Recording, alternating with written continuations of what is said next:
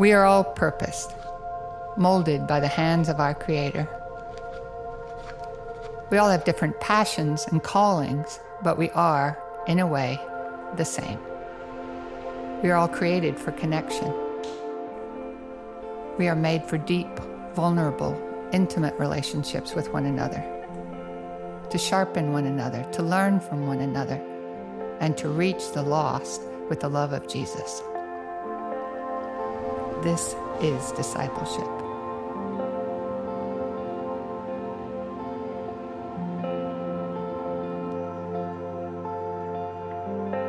Jesus came near and said to them, "All authority has been given to me in heaven and on earth.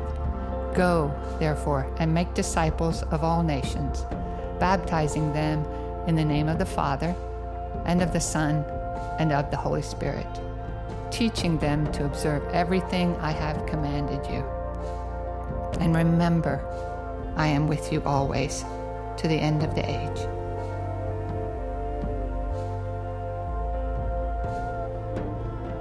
You see, discipleship is our common purpose. We are all made for it.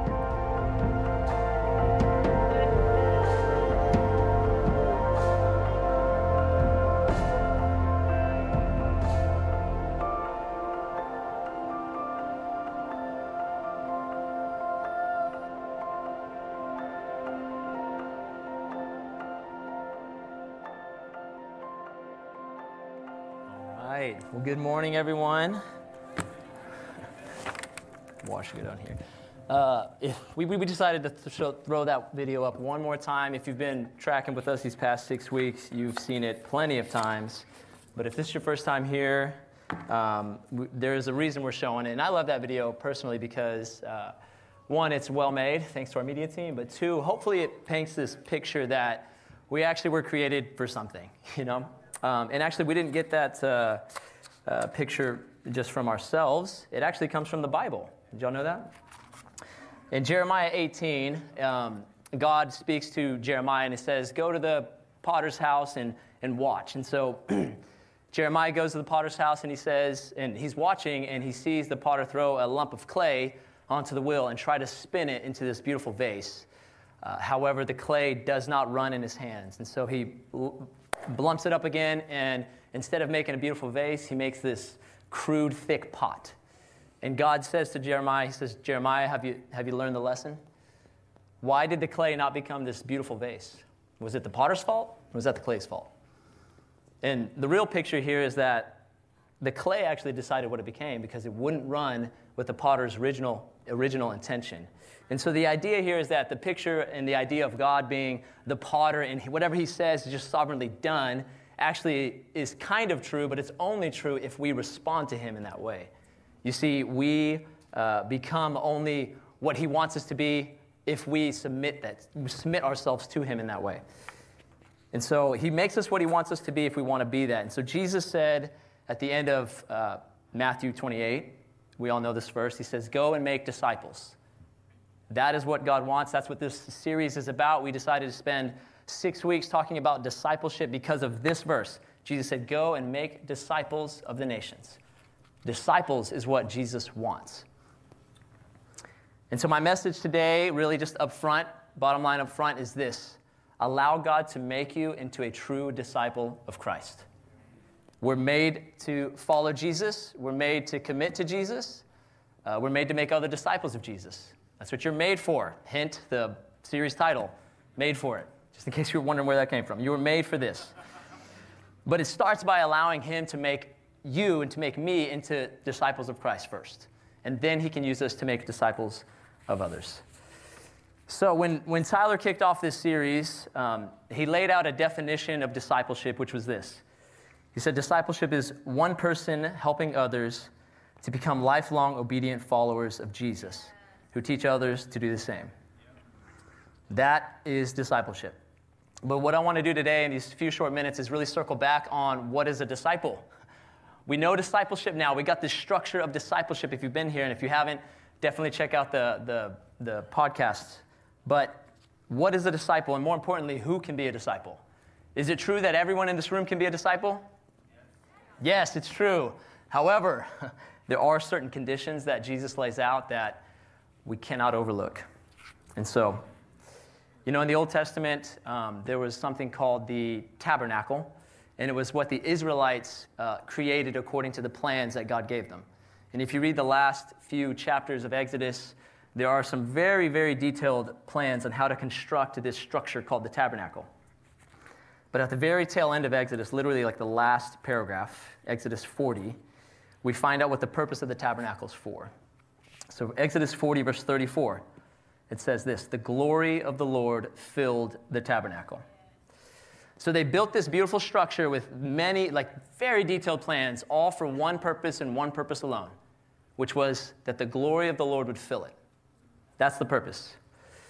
And actually, without that, without the glory of God filling that tabernacle, what would the point of it be? It'd be pointless. In fact, it would just be an overdone tent in the wilderness. And people passing by would think, why would you do all that? Like that's pretty foolish. People walking by would say that. And so, really, having laid out the structure of discipleship, I want to just talk about the life of a disciple. We need to have the structure and the life. Think about when God made Adam. He created, Adam from the dust, and he formed this structure, a body. But it wasn't until he breathed life into him that we have Adam. Okay, and so we need to make sure we understand the goal of all these different ways of discipleship. The review, just quickly to review, is I came up with this very cool alliteration, but I came up with it too late. It's like the last sermon on the series, but I'll share it anyway. So we have peer-to-peer discipleship, which is discipleship with a friend. We have mentorship discipleship, which is discipleship with a father. We have evangelistic discipleship, which is discipleship going forward. Intensive discipleship, which is focused discipleship. See what I'm doing? And the life of this whole thing is to follow.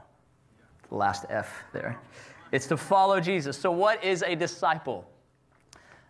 Something that I think that the church has done today, maybe especially in America, I don't know, but it feels like the church has weakened the call of Christ, or rather maybe not shared the whole gospel, but part of it.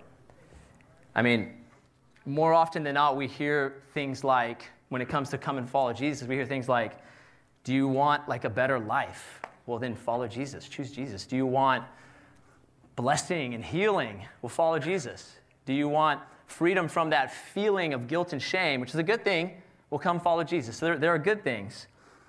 But without the balance of what it actually means to follow Jesus, it's an incomplete picture. And in fact, it's probably more than an incomplete picture. It's a counterfeit picture. Like if I were to try to put some money in the bank and I had a coin and only had heads but no tails, the bank would reject it because it has one side. And what I'm saying is I fear that sometimes we only get one side of the coin. And rarely do we partner that with, well, are you willing to suffer? Then follow Jesus. Are you willing to give up everything? Follow Jesus. Are you willing to potentially lose your job because now you stand for righteousness? Follow Jesus. Are you willing to maybe get persecuted and ridiculed by your family?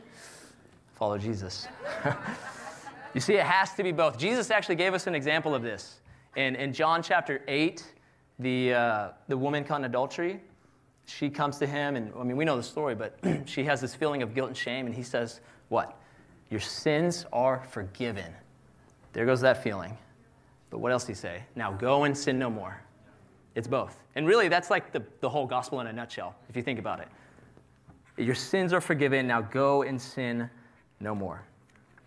So we're going to look at the call to discipleship a little deeper so we can see the whole picture of what it means to follow Jesus.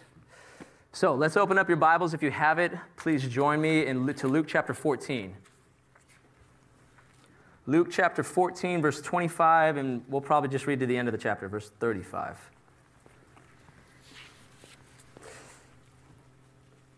All right, it says this.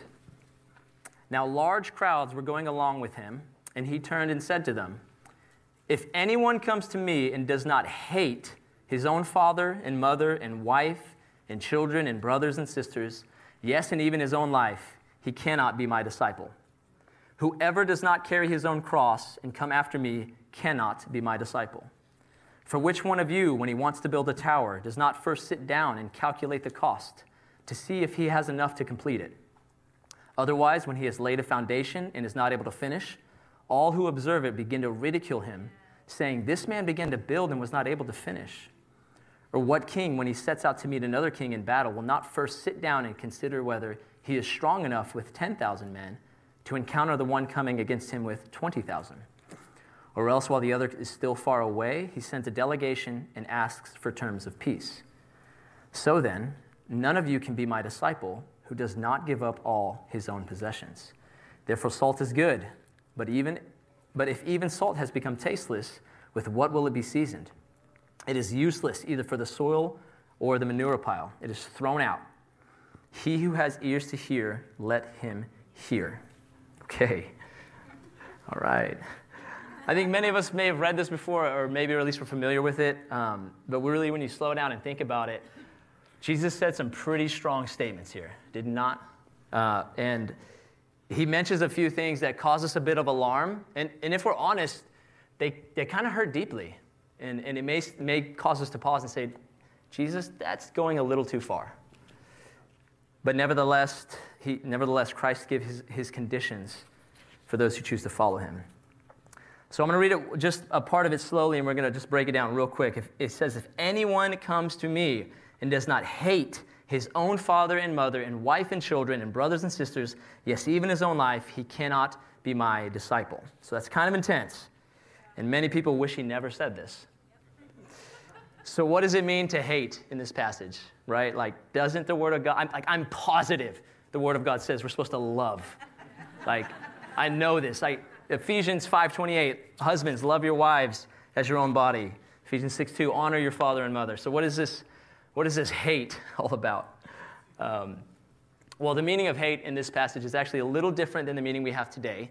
Today, the word hate is like such an emotional word, like we feel it. And it means like malice or evil intent in the heart, like a desire to do harm or to offend or to insult. But there's a verse in Psalm 139 I want to mention. Psalm 139 is probably everyone's top 10 psalms, of the psalms. It's on maybe even the top 5. This is the one that's when I rise and when I lie down, you discern my thoughts from afar. Where can I go to flee from your spirit? I'm fearfully and wonderfully made. This is a sweet, sweet psalm. In the middle of all this sweetness, there's a little bit of sour. I don't know why the writer just threw this in here, but speaking about the enemies of God, he says this. He's like, I'm fearfully and wonderfully made. And in verse 22 about the enemies, he says, do I not hate them with perfect hatred? And then he goes, search me and know me, O God. See if there's any wicked way. It's like, there's some wicked way right there. I mean, but what is perfect hatred? Perfect hatred is a hatred that's actually free from the malice and evil intent. But actually, perfect hatred it's in action and choice. It's action and choice. For example, that's why you find in Romans chapter 9:13, there's another very strange verse. It says this, God says, Jacob I loved, Esau I hated. We think that's kind of rude, but he's not referring to the emotions or the feelings towards them. See, we're so wrapped up in feelings in this day and age that we can't help but feel it. But what he's saying is this, Jacob I chose, Esau I turned away from. And so when the psalmist says, I hate them with a perfect hatred, he's saying, the enemies of God, I'm not going to align myself with them. If they're facing that way, I'm turning my back on them. One of the best examples of this is what Jesus said in Luke chapter 16, verse 3. He says this, no servant can serve two masters, for either he will hate the one and love the other, or else he will be devoted to one and despise the other. You cannot serve God and wealth. What he's saying here is this, lovers of money would not openly admit they hate God because they don't have a malice against God or animosity, but by their actions and choices, they've turned their back on God because they've decided to follow after money and not God. You see, I think it's obvious that the family is a holy thing. It's a holy thing, but what Christ is saying here and what the Word of God is saying here is that if ever the claims of Christ conflict with the claims of your nearest and dearest, there's no question as to what the disciple of Jesus is supposed to do. There is no question. See, Jesus himself experienced this in Matthew 16. Simon Peter was probably one of his best friends on the earth, and there came a point where Jesus had to treat him as an enemy. when Peter goes to him and says, Jesus, I'm not going to let them take you to that cross. I won't let them kill you, whatever I do. And Jesus said to him, get behind me, Satan. Touchy. But really what was happening, he was hating Peter with a perfect hatred. And he was saying, Peter, God's called me this way, and if you're going to try to get me to go the other way, I'm going to have to turn my back on you. I have no choice there. Another scripture. I hope you hear a lot of scripture. My goal is to point back to the Word of God. So Matthew 10, he says this in verse 39, he who loves father or mother more than me is not worthy of me, and he who loves son or daughter more than me is not worthy of me. So an illustration is like this. You can think of your love for your family, your father, your mother, your wife, your children, as the light of the stars. Is there light in the stars? Absolutely. Do you love your family? Of course you do. I hope you do. But what happens when the sun rises? Where do the stars go? They disappear.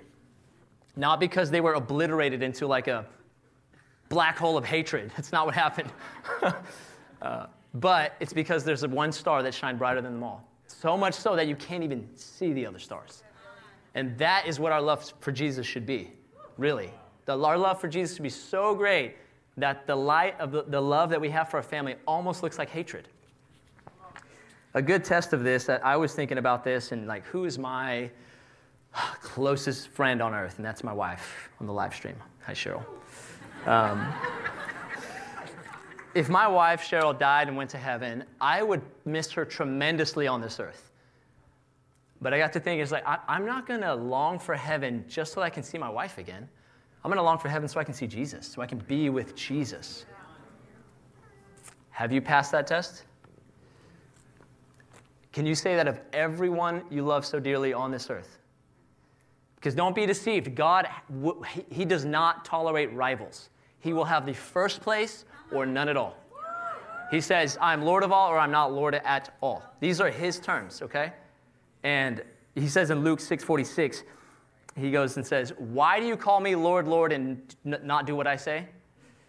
Or in other words, why are you calling me Lord, and I'm calling you this way, but you're going this way and trying to please your mom or trying to please your spouse, and you're not doing what I say? Why are you calling me Lord? What's the point of that? He doesn't tolerate rivals.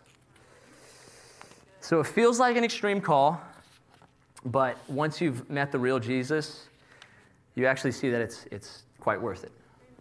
It's quite worth it. But we're not done yet. He goes on to say, so I'm going to read this next part again, but then slower. That's one of the problems that we have these days. We reread the Bible too fast. So he says again, if anyone comes to me and does not hate his own father, mother, wife, children, and brothers and sisters, yes, and even his own life, he cannot be my disciple. Whoever does not carry his own cross and come after me cannot be my disciple. So the second part of the call of Christ is actually a little more frightening, isn't it? We have to hate ourselves now. Now we have to turn our back on ourselves. And we do not like hearing this. We usually try to find a way around it. I've heard this, and it's, well, wait a second, what about love your neighbor as yourself? Doesn't that mean I have to love myself? Amen? Found a loophole. No, that's talking about how you treat others. And that kind of points to the problem. This generation, the pressure is on us to be satisfied, to fulfill ourselves, right? Like, it's about me. It's what can I do to satisfy myself? I'm going to choose a career path that brings the best out of me. I'm going to follow my chosen path. I'm going to promote myself. I'm going to go after my dreams and ambitions.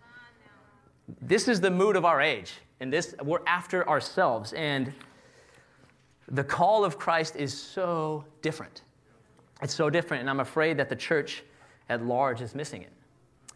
I hear sermons swirling around the internet these days.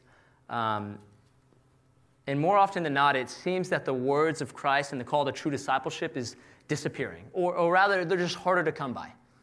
Rather than hearing a sermon on come and die, you'll hear a sermon on go and live. God made you awesome, so go live an awesome life. Go, live your life. It's amazing. And I just want to say that here at this church, we cannot forget the words of God. We cannot forget what he has said. We got to be people of the word. So The call to be a disciple of Jesus is to hate your own life, to pick up your cross, and to follow him. If this is not something that you do, listen carefully to the words of Christ. You cannot be my disciple. If you're unwilling to die to yourself, you are not a disciple of Christ. We need to let that settle in for a minute. Maybe you're an admirer. Maybe you're a respecter. Maybe a believer that he is king somewhere. But a follower and a disciple are different. And he makes that very clear right here.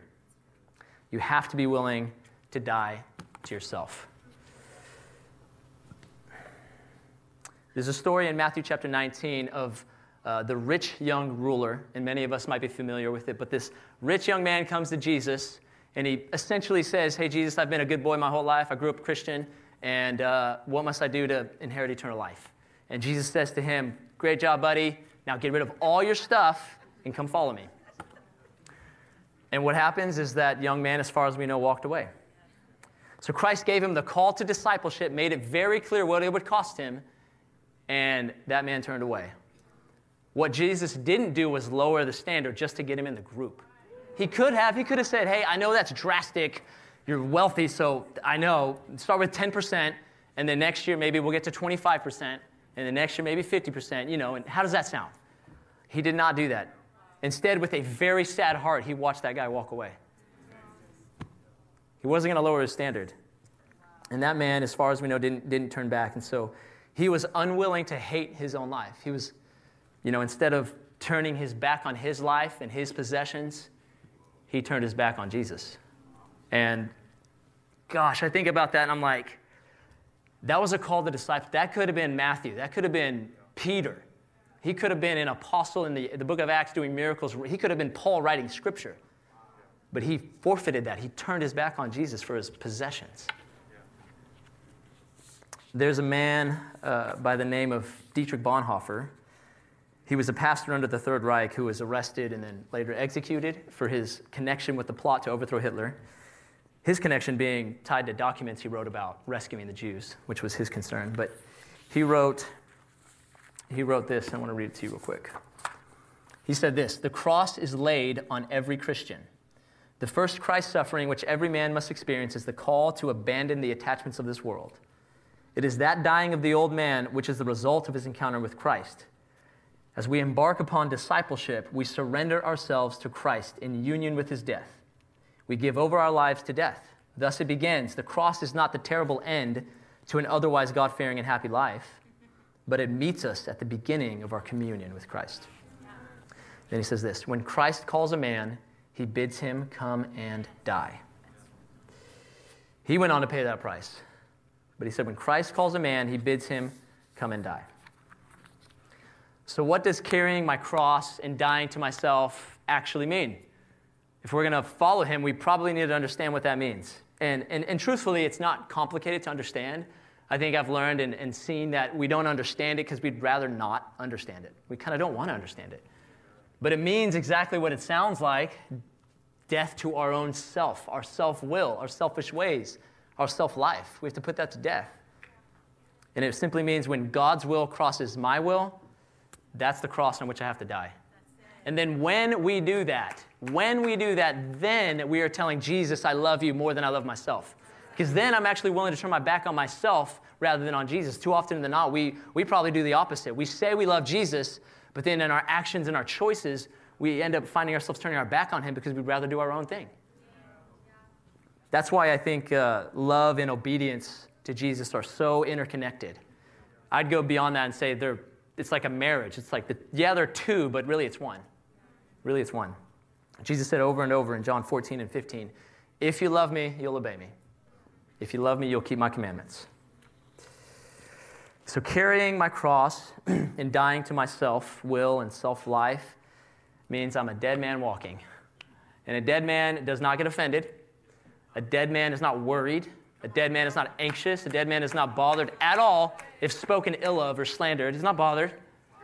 Dead man is not worried about death, obviously.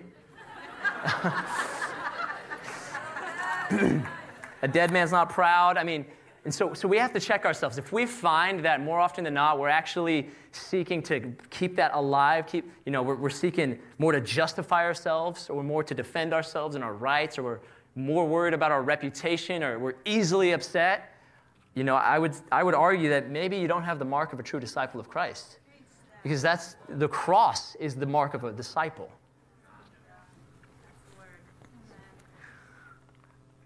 There's a verse that sums up the kind of what I'm sharing.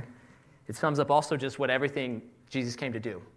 I call it his one-sentence autobiography. John chapter 6, verse 38, Jesus says this, "For I have come down from heaven not to do my own will, but the will of him who sent me." There it is. That's his one-sentence autobiography right there. That sums up his entire life and existence. He came not to do his own will, but the will of his Father. And that is the way of the cross. Not doing my own will, but the will of the Father. Remember, when Jesus is laying out these conditions for discipleship and these conditions to follow him, he was serious about it. He wasn't just saying things. But I want to say this. It's not that you've perfectly arrived there on the front end. It's about the way in which he chose for his disciples to walk. That's why Jesus said, "I am the way, the truth, and the life." In Hebrews 19, he says, he's opened up a new and living way for us to follow. And so you have to be willing to walk that road of dying to myself daily. Paul puts it this way in 2 Corinthians 5. 2 Corinthians 5:15, he says, "And he died for all, so that they who live might no longer live for themselves, but for him who died and rose again on their behalf." This generation needs to hear this, that you're not here to live for yourself. You're here to live for him. That's what you're made for. Made for it, plug. You're made for that. It means that your will is going to have to die if you really want his will to be done in your life. So understanding this and thinking about this is something that Jesus had asked us to do before we commit ourselves to him. This is a beforehand thing. So one of the problems that we face is that sometimes in a crowd, maybe like this room, when we're all excited about Jesus and we're all singing songs and it's, wow, everyone's loving Jesus, so I think I love Jesus. And we can kind of get caught up in the flow without actually stopping and saying, wait, what's that going to cost me? What's that going to mean for my life? What's going to have to change? And Jesus is saying, no, you need to think about it before you make that commitment. And he likens following him to a building being built in a war. And the picture of a building being built, I would say, is simply to communicate how to think about following Jesus.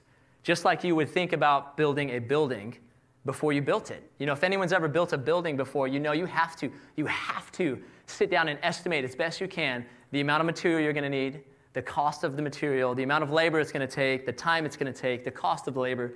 You have to calculate everything, and in the end, if you have enough money, then you say, okay, we're going to build this thing. Because if you start building and you get halfway through and you're out of resources, Jesus said that's a disgrace and a humiliation. And it's useless too. You can't live in that.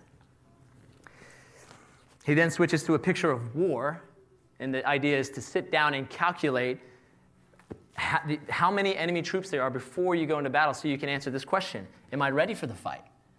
You see, if I think the enemy troop has 10 soldiers and I have 1,000, okay, well, let's go to war. No problem. We're going to crush them. There's only 10 of them. We got 1,000. But if along the way in the process you discover that the enemy troops are 10,000 and you only have 1,000, uh-oh. Now what? What's the result of that? The result is retreat. The result is ultimately you bow out. And if you think the Christian life is just, a Sunday morning worship service and small groups hanging out and, drinking Dr. Peppers, think again. The day you become a Christian really is the day you've made an awful lot of enemies, including Satan. It's become one of your greatest foes. And I would go even further and say, beyond that, now you have an enemy that's even within yourself called the flesh. Whereas beforehand, you and your flesh were in agreement. I mean, you wanted to sin. Your flesh wanted to sin. You said, okay, let's do it.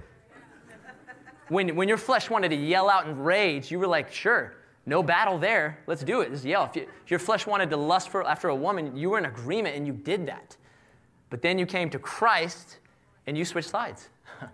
And now there's a battle. Galatians 5 says it this way. Galatians 5, 16 through 17. It says, but I say, walk by the Spirit, and you will not carry out the desire of the flesh. For the flesh sets its desire against the Spirit, and the Spirit against the flesh. For these are in opposition to one another, so that you may not do the things that you please. Okay, so the life of the Christian is on one hand a building, and on the other hand a battle. It's hard work, and it's a conflict. It's a building struggling against circumstances, and it is a battle struggling against enemies. As I heard it said once, being a Christian is not a cushion, but a cross. It's not a bed of roses, it's a crown of thorns. And the best news about all of this, because I know this is kind of like, whoa, the best news about this is that we have a good Father. Okay, so think about this. If we have a good Father, so if I have a 2-year-old daughter named Adeline, if I threw her the keys and said, hey, Booger, go get me some Starbucks, that would be a bad father because her inability to accomplish that would not be on her. It would be on me. I'd be a bad father for doing that. And so knowing he is a good father and knowing he's called us to a discipleship that looks like this can mean only one thing, that sure, with man it's impossible, but with God, everything is possible. It is possible. You may think you could never live this life and you're not good enough and you failed too many times and yada, yada. Well, welcome to the club. That's everyone who tries to do it on themselves. But with God, everything, all things are possible. All things are possible. Low on time. So what I'm about to share is probably, I want y'all to focus in really on what I'm about to share because I feel like this is like what I'm getting at. So let's go ahead and get the band to come on up. Y'all can go ahead and stand as well. We'll wrap up with this. I'm getting y'all to stand just in case you start to fall asleep. I want you to stand up because this is what I want you to pay attention to. And because we're out of time. So there's a phenomenon in nature, and that is that there is no such thing as a vacuum. You understand? It doesn't exist in nature, and I would argue it doesn't exist in the spiritual realm as well. As long as a vessel is filled with something, nothing else can come in. I mean, we saw that video, and there was pottery, and there was a vase, and it was full of water, and as long as that water was in there, air could not get in. But once that water was poured out, air came right in, no problem. And so here's where the spiritual law comes to play. As long as there's something in my life, God cannot fill me. And if I empty half my life, God will come in as far as he can, and then my spiritual life will be kind of this mixture of the Spirit of God and my natural self. And this is where we find probably the condition of most Christians these days, where it's like this weird, like, yes, I don't know what's really going on. And frankly, it might be the condition of many in this room, where we've been willing to give up some things, but the truth is until we're willing to give up everything and lay everything on the altar, as it were, then we will never be able to experience the fullness of the Holy Spirit. We can, beg God to fill us with the Spirit. We can talk about it. We can pray for it. We can fast for it. But until we're willing to let go of everything and empty ourselves completely, we'll never be full of the Holy Spirit. So it's important. I don't want you to miss this. What I'm saying is the reason that Christ calls us to die to everything of this world, and in particular to that which hits closest to home to us, our loved ones, in our own life, is because he wants to fill us with his life. Don't be mistaken. It's not a call to misery. It's not a call to a life of misery where you're just like, oh my gosh, I just can't do anything I want, Jesus. Like, let me live a little. Like, no, that's not what the call. In fact, Jesus would say, no, actually, I want you to live a lot. I want you to be fully alive. In fact, I came that you would have life and life abundantly. John 10:10. But don't be mistaken. There's only one true definition of abundant life, and it has nothing to do with you. It's the life of Christ. That's the life he came to give us. But he can't give it to us if we're holding on to our own life. It's a call to true life. It's a call to come and die that Christ might live. Paul puts it this way in Galatians 2, verse 20. It says, I have been crucified with Christ. It is no longer I who live. Remember, this is Paul testifying he has died. I no longer live. He has died. What's the result of that? It is no longer I who live, but Christ lives in me. Christ lives in me. Do you want the life of Christ living and working in your life? Come and die. Become a disciple of Jesus. So many of us long for this life of Christ to come forth, but for some reason, we can't put our finger on it. It doesn't happen. We don't experience this life. And I just want to tell you today, seek to lose your life, and you will find it. John 12, 24 through 25. Jesus said, "Truly, truly, I say to you, unless a grain of wheat falls into the earth and dies, it remains alone. But if it dies, it bears much fruit. He who loves his life loses it, and he who hates his life in this world will keep it to life eternal." So when you're engaged in any of these discipleship avenues that we've talked about over the past 5 weeks, don't forget the purpose and the goal. The goal is that you would seek to become a true disciple of Christ.